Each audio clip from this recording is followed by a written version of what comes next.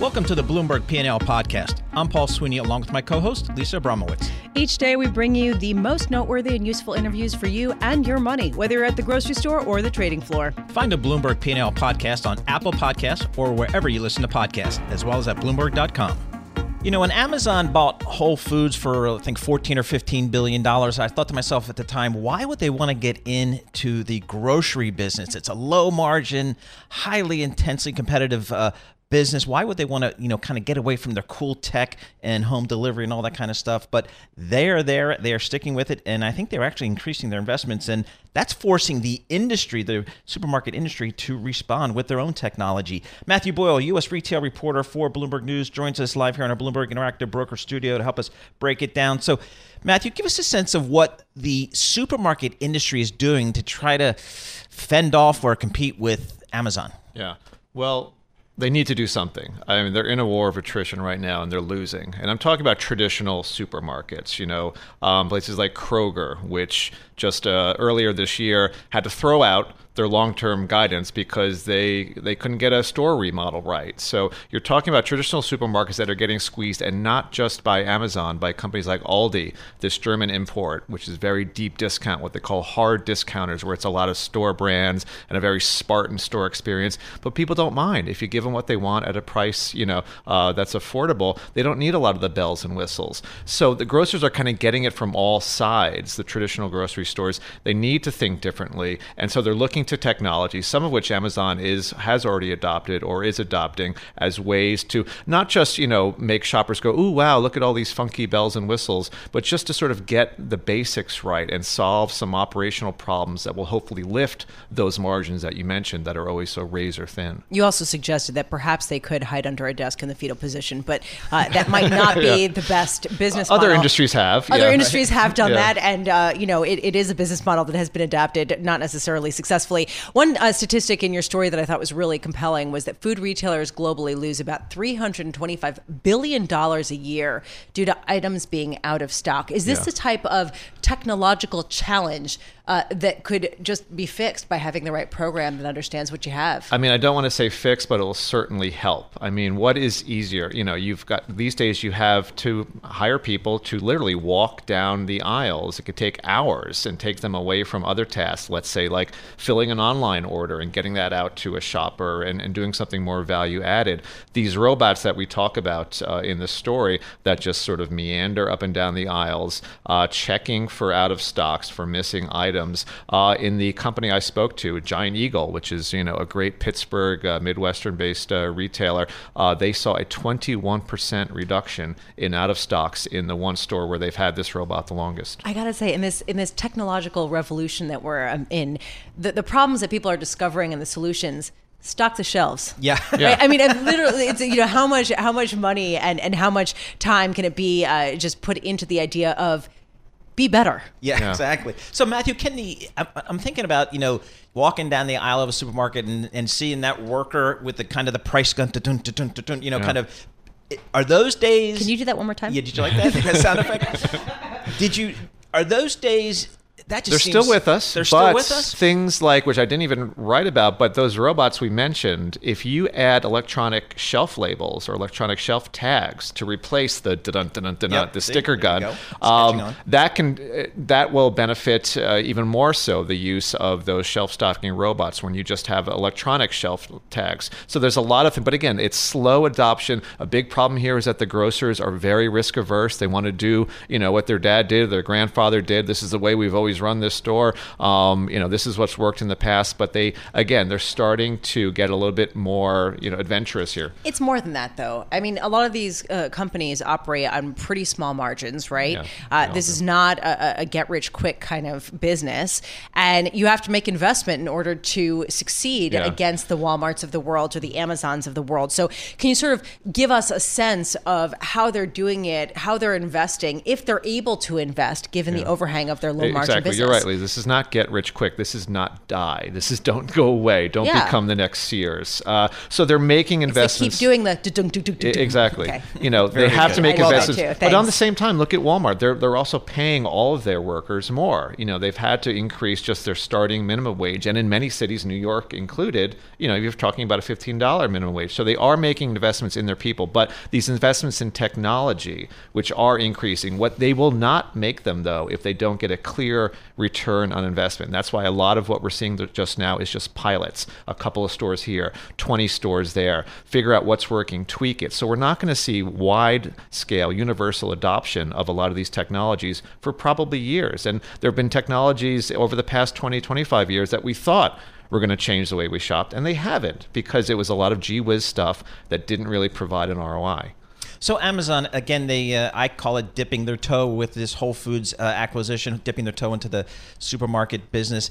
Is there any sense that they're going to maybe do more than dip their toe? Yeah, I think we've got a foot in there now. It's more than a toe. Okay. Given, it started with Whole Foods, of course, but just in recent weeks, we've had a lot of news from them. They are going to open a more traditional, lower priced than Whole Foods grocery chain starting in LA. They have slashed or eliminated the additional fee that they charge for their Prime customers to do Amazon Fresh, which is their online service, essentially saying if you're a Prime customer, now the food delivery is free, just as the streaming video is free. So, and they're also planning to take their Amazon Go technology, the cashierless stores we all have heard about, and bring that to bigger stores rather than the tiny ones. What's that smell? It's the smell of burning cash. I mean, I'm listening to you speak. Where is the make money part? Well, for Amazon, they're making money off the cloud and advertising. But not from the grocery. Yeah, so that's why, again, we're seeing very selected small pilots. But with the things like the shelf-scanning robots, don't look at it as out of stocks. That's such a jargony term. Think of it as lost sales. If the honey bear isn't there on the shelf, you're not getting that sale of honey. If it is there, if the robot tells you it's not there, get somebody to get it in the back, you have now gained a sale. That is a sale, that is profit, certainly. So that is what will help these guys, certainly, rather than all these fancy terms like AI and VR and stuff like that. If the honey bear ain't there, the honey bear ain't there. Well, here's a revelation for you. I actually enjoy food shopping. But I have to tell you, this is a revelation. If there was an app to say, hey, where is the honey bear? Oh, it's aisle 3, row 2, 10 steps down. I actually enjoy looking for it. Most good retailers will do that. Now, if you have their shopping app and you walk in, and a lot of them will allow you to upload your shopping list, there will be a map overlaid. Really? It'll know where your location is, and it'll say the honey bear is here. That's what really screws people up. When a store gets remodeled, people are suddenly saying, "Where's everything? The honey bear?" I will say one thing I think would be really cool would be an app showing the expiration dates of different things. So that's a totally different topic. The sell by, use by, that's we'll its own have to story. Continue that. We'll have to have a full show on the sell by and use by dates. Matthew Boyle, thank you so much for being with us. That was a great story. Matt Boyle is a U.S. retail reporter for Bloomberg News, joining us here in our interactive brokers studios. Really interesting revolution underway in the grocery sector. I'm not sure the industry can keep up. Boy.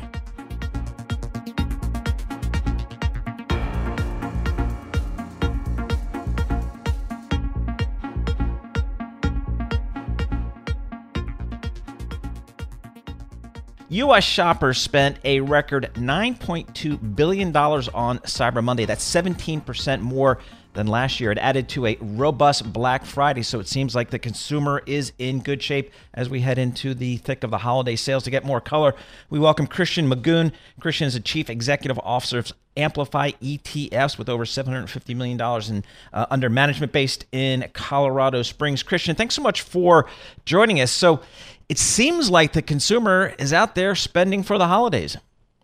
Yeah, Paul, it's been definitely a very good start to the season. We're likely to see record holiday shopping.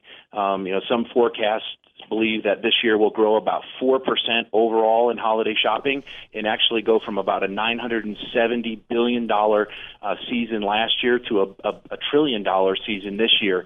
So very exciting. I think 50-year unemployment, steady wage growth is really helping the consumer be confident here. Of course, the big area of growth has been online retail. While total sales may be up about 4%, online retail is trending up maybe 15 to 16%. So that's going to be the sweet spot for investors, and we think for those looking for to kind of ride this retail trend, both for growth, but also for kind of the trend of going online versus in store. Christian, I'm looking right now at the holdings of iBuy, which is the ETF that you run, with about $250 million of assets under management. I'm just looking, Peloton, is that a retail stock? That's your top holding, according to this. That's right. So it's a newly added member of the ETF, and really the criteria, Lisa, is that a company has to have 70% or more of their revenue coming from online sales, and Peloton fits that criteria. Most people think of Amazon as being kind of the primary online retailer, but Amazon is just one of many. We've actually had more performance and alpha generated in the last year from companies like Carvana, Shopify, VIP Shop, all of those companies up between 130 and 190% this year. iBuy is unique from an online retail ETF because it is not market cap weighted, it's equal weighted, and we do have that revenue test. So we think that you're getting access to a lot of unique names that maybe you don't necessarily know. I think Peloton is one that people know right now, but the Carvanas of the world, VIP Shop, Ocado, those names have a nice impact and have been an alpha driver for the fund, which is a 5-star rated Morningstar fund and the number one performer in the consumer cyclical category over the last 3 years. I will just say, Paul, it's interesting to see what online retail consists of. It consists of food and getting cars to take you places, right? I mean, it's Grubhub, it's getting Lyft, Uber, and then when you feel really guilty about not moving around, you go bike and you do Peloton. You go do Peloton there, right. So they got you covered. Hey, Christian, so I know there's one less shopping week here for this holiday period relative to last year. What kind of risk is that for some of these retailers and some of the ETFs that track them? Yeah, it definitely is a risk. I mean, we're 6 days less because the holiday shopping season started later, with Thanksgiving being 6 days later than last year. So, one risk is bad weather, frankly, because we have a compressed time period. And we've actually now seen that a little bit on Black Friday and Cyber Monday. I think you guys experienced it yesterday a little bit. And the interesting stat we're seeing from Adobe Analytics, which really tracks the 100 largest online retailers, is that states that had bad weather, 2 inches or more of snow, saw an uptick in online retail sales by between 7 and 9%. So we're seeing that brick and mortar kind of face this headline risk of bad weather where people stay in, but it actually turns into a tailwind for online retailers. Also, this trade issue is definitely something that could impact some consumer confidence. In the last 4 months, we've seen it trending downward, still in a very healthy range, but it's something to watch, particularly as we've heard President Trump back away from maybe the urgency of doing a trade deal here by the end of the year. Christian, you talked about the good performance of iBuy over the past 3 years, and certainly the shares of stocks that you have, the shares of companies that you have in your portfolio have done very well. The likes of Expedia or the Etsy, Lyft, Uber, Netflix. That, however, is getting called into question now because of how high the valuations are. And this question of, yes, this is the new model, but perhaps there has been too much capital put into these particular companies. How do you respond to the valuation questions? Well, it's definitely a challenge because when you look at maybe the counterparts of brick and mortar, they have very low valuations, but of course there's the risk they're going out of business. So when we look at the valuations of these growth companies, their PEG ratios we think are still attractive. Right now there's still about 11% market share of online retail as opposed to all retail sales in the U.S. In China, for example, that's over 20% market share. We think many of these companies are going to double or triple their market share or their sales over the next 3 to 5 years as online retail continues to emerge. Right now, going back to 1999, online retail has grown about a 19% average compounded annual growth rate. So when we look at these companies, we actually think that over the next 3 to 5 years, if they double or triple their sales, that these valuations will actually look potentially like values. We just think this trend is going to continue. More and more consumers are going to trust going online, whether that's through mobile payments or the convenience, the competitive pricing, or the increased selection. So we think this is a global trend that investors can capitalize. And since the fund's been out, it's returned about 90% over the last 3.5 years versus the S&P at about 50%. So it's definitely been a place for alpha, and we think that's going to continue. Christian Magoon, thank you so much for being with us. Christian Magoon, Chief Executive Officer of Amplify ETFs.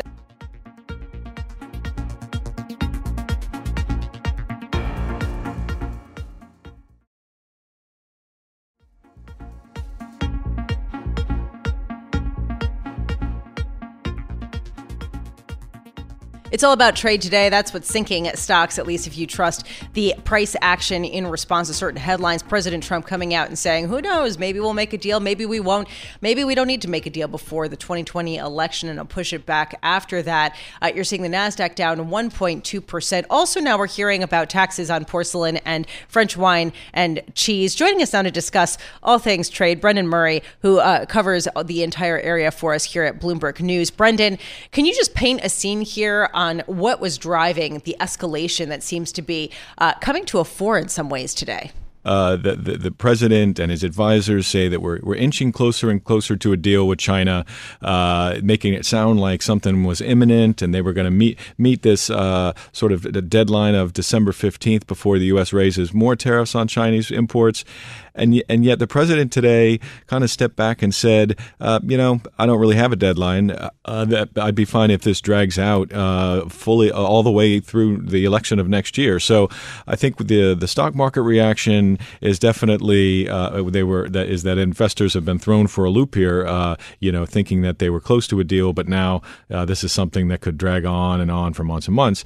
Whether this is just a negotiating strategy on Trump's part, the idea being that the closer you get to deal, the more you act like you don't need it, you don't want it, is a whole nother question that that is still remains to be answered. Brendan, I just want to take a step away here. This has been just a tariff news cycle here over the last several days. It's not just China. We had yesterday steel tariff discussions on Argentina and Brazil. Today it's French wine and cheese. Historically, how effective have tariffs been, and has the U.S. been a big wielder of tariffs historically? Not in the recent past. Obviously, the Trump administration changed all that. But tariffs are a fairly blunt instrument used mainly as leverage in a negotiation. You threaten them before you actually impose them. So the big difference that we've seen in the Trump administration is that they impose them and then they say, okay, let's negotiate. If you want us to remove them. So they have traditionally in the recent past, the past few decades. Countries have been moving more and more to lower tariffs. Trump has come in and is using them to extract concessions from trading partners. The interesting thing about the French move that you mentioned is that this could sort of bring the trade war into Europe as a whole. The European Union, will have a reaction to that on France's behalf, and there's a scenario that that you can see where things kind of spiral out of control in this sort of tit-for-tat way that the U.S.-China trade war has evolved, that, we could wind up with two fairly large showdowns on, two huge continents for huge economic trading partners of the U.S. Brendan, do you think that the headline is the U.S. and Europe are kind of ratcheting up the tensions on both sides of the Atlantic? Or do you think that the headline is it could have been so much worse and President Trump could have been going after the auto sector, for example, in Europe, and this is sort of more a negotiating tactic all around as he tries to seem powerful heading into a couple of tough weeks? Absolutely. The car tariffs that you mentioned, that deadline for the Trump administration to act upon came and went without any action. A lot of people, economists and auto industry experts have said that something like that would surely send some economies like Germany into recessions.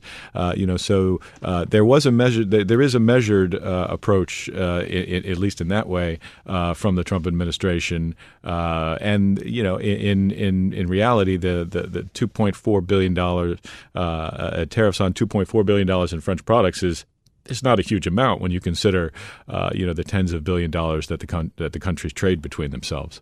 Brendan, can you briefly describe what the digital service tax is and why it's a big deal to the U.S. government?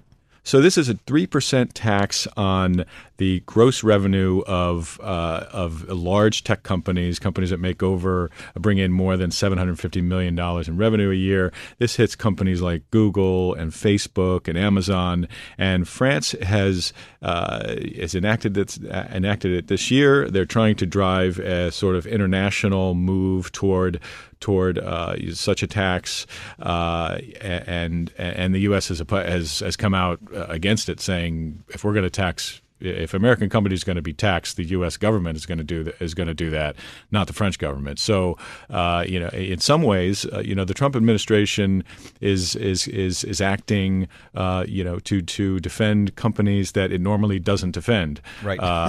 And in this case in particular, they could have gone to the WTO to dispute this tax. Instead, they're taking the Trump strategy right. of going one-on-one. Right. So a WTO case could drag on for years and years. So this is the Trump administration strategy is to fight their own fights. Brendan Murray, thanks again so much for joining us here and bringing us up to date on all things trade. Brendan covers the trade issue globally for Bloomberg News, joining us from London. And there is a lot for Brendan and his trade team to be working on now. We have trade discussions, tariff discussions, it seems like in every corner of the world. And it's obviously has major impacts on financial markets.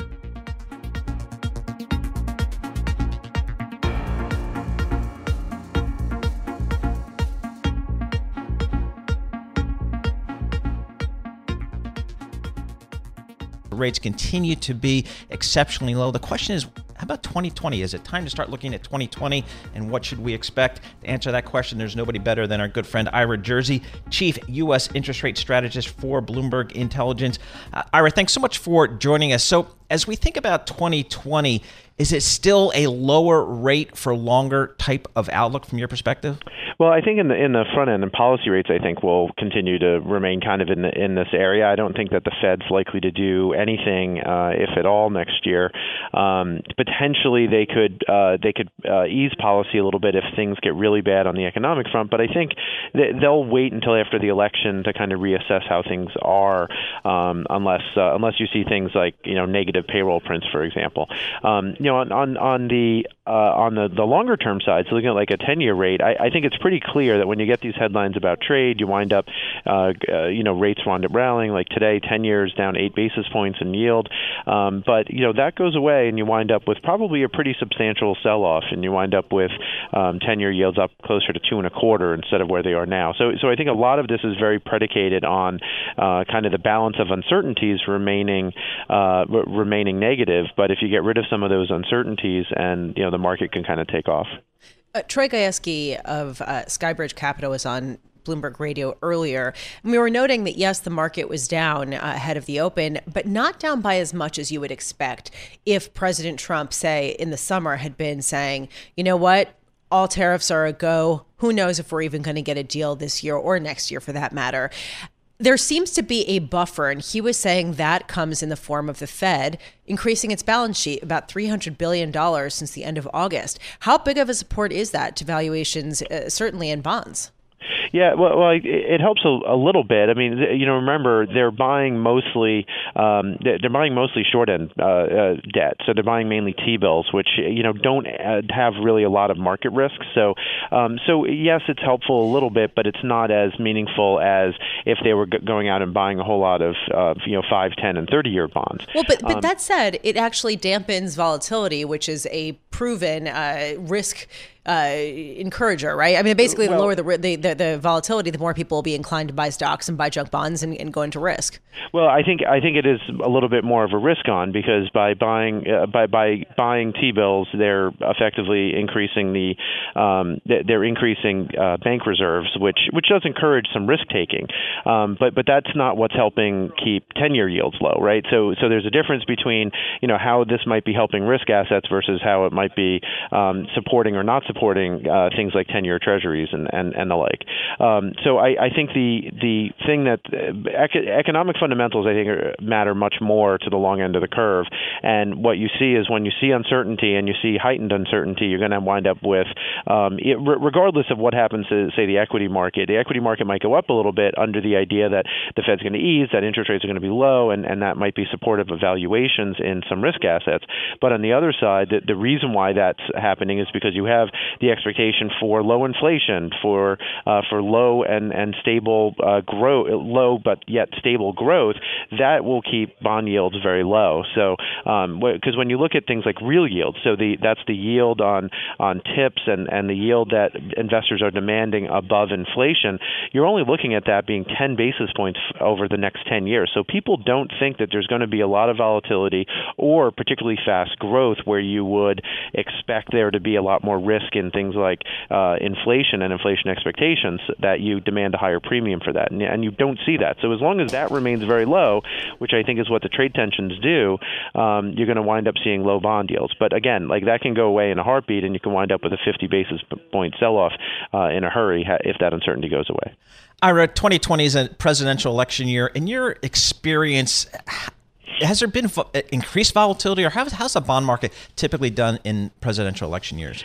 Yeah, so during presidential elections, the only time that you saw a major move after an election was really after Donald Trump's election in 2016. You go back to the prior 30 years, so the prior 6 elections, and you really did not have significant market reaction one way or the other. It tended to be whatever the trend was going into that, based on economic fundamentals, is what continued to drive the bond market. But 2016, that was a significant change, and this year maybe you could see something similar if you had a candidate win that was going to either change policy quite significantly, and we'd have to see who that was before you can make a guess as to which direction the bond market would move.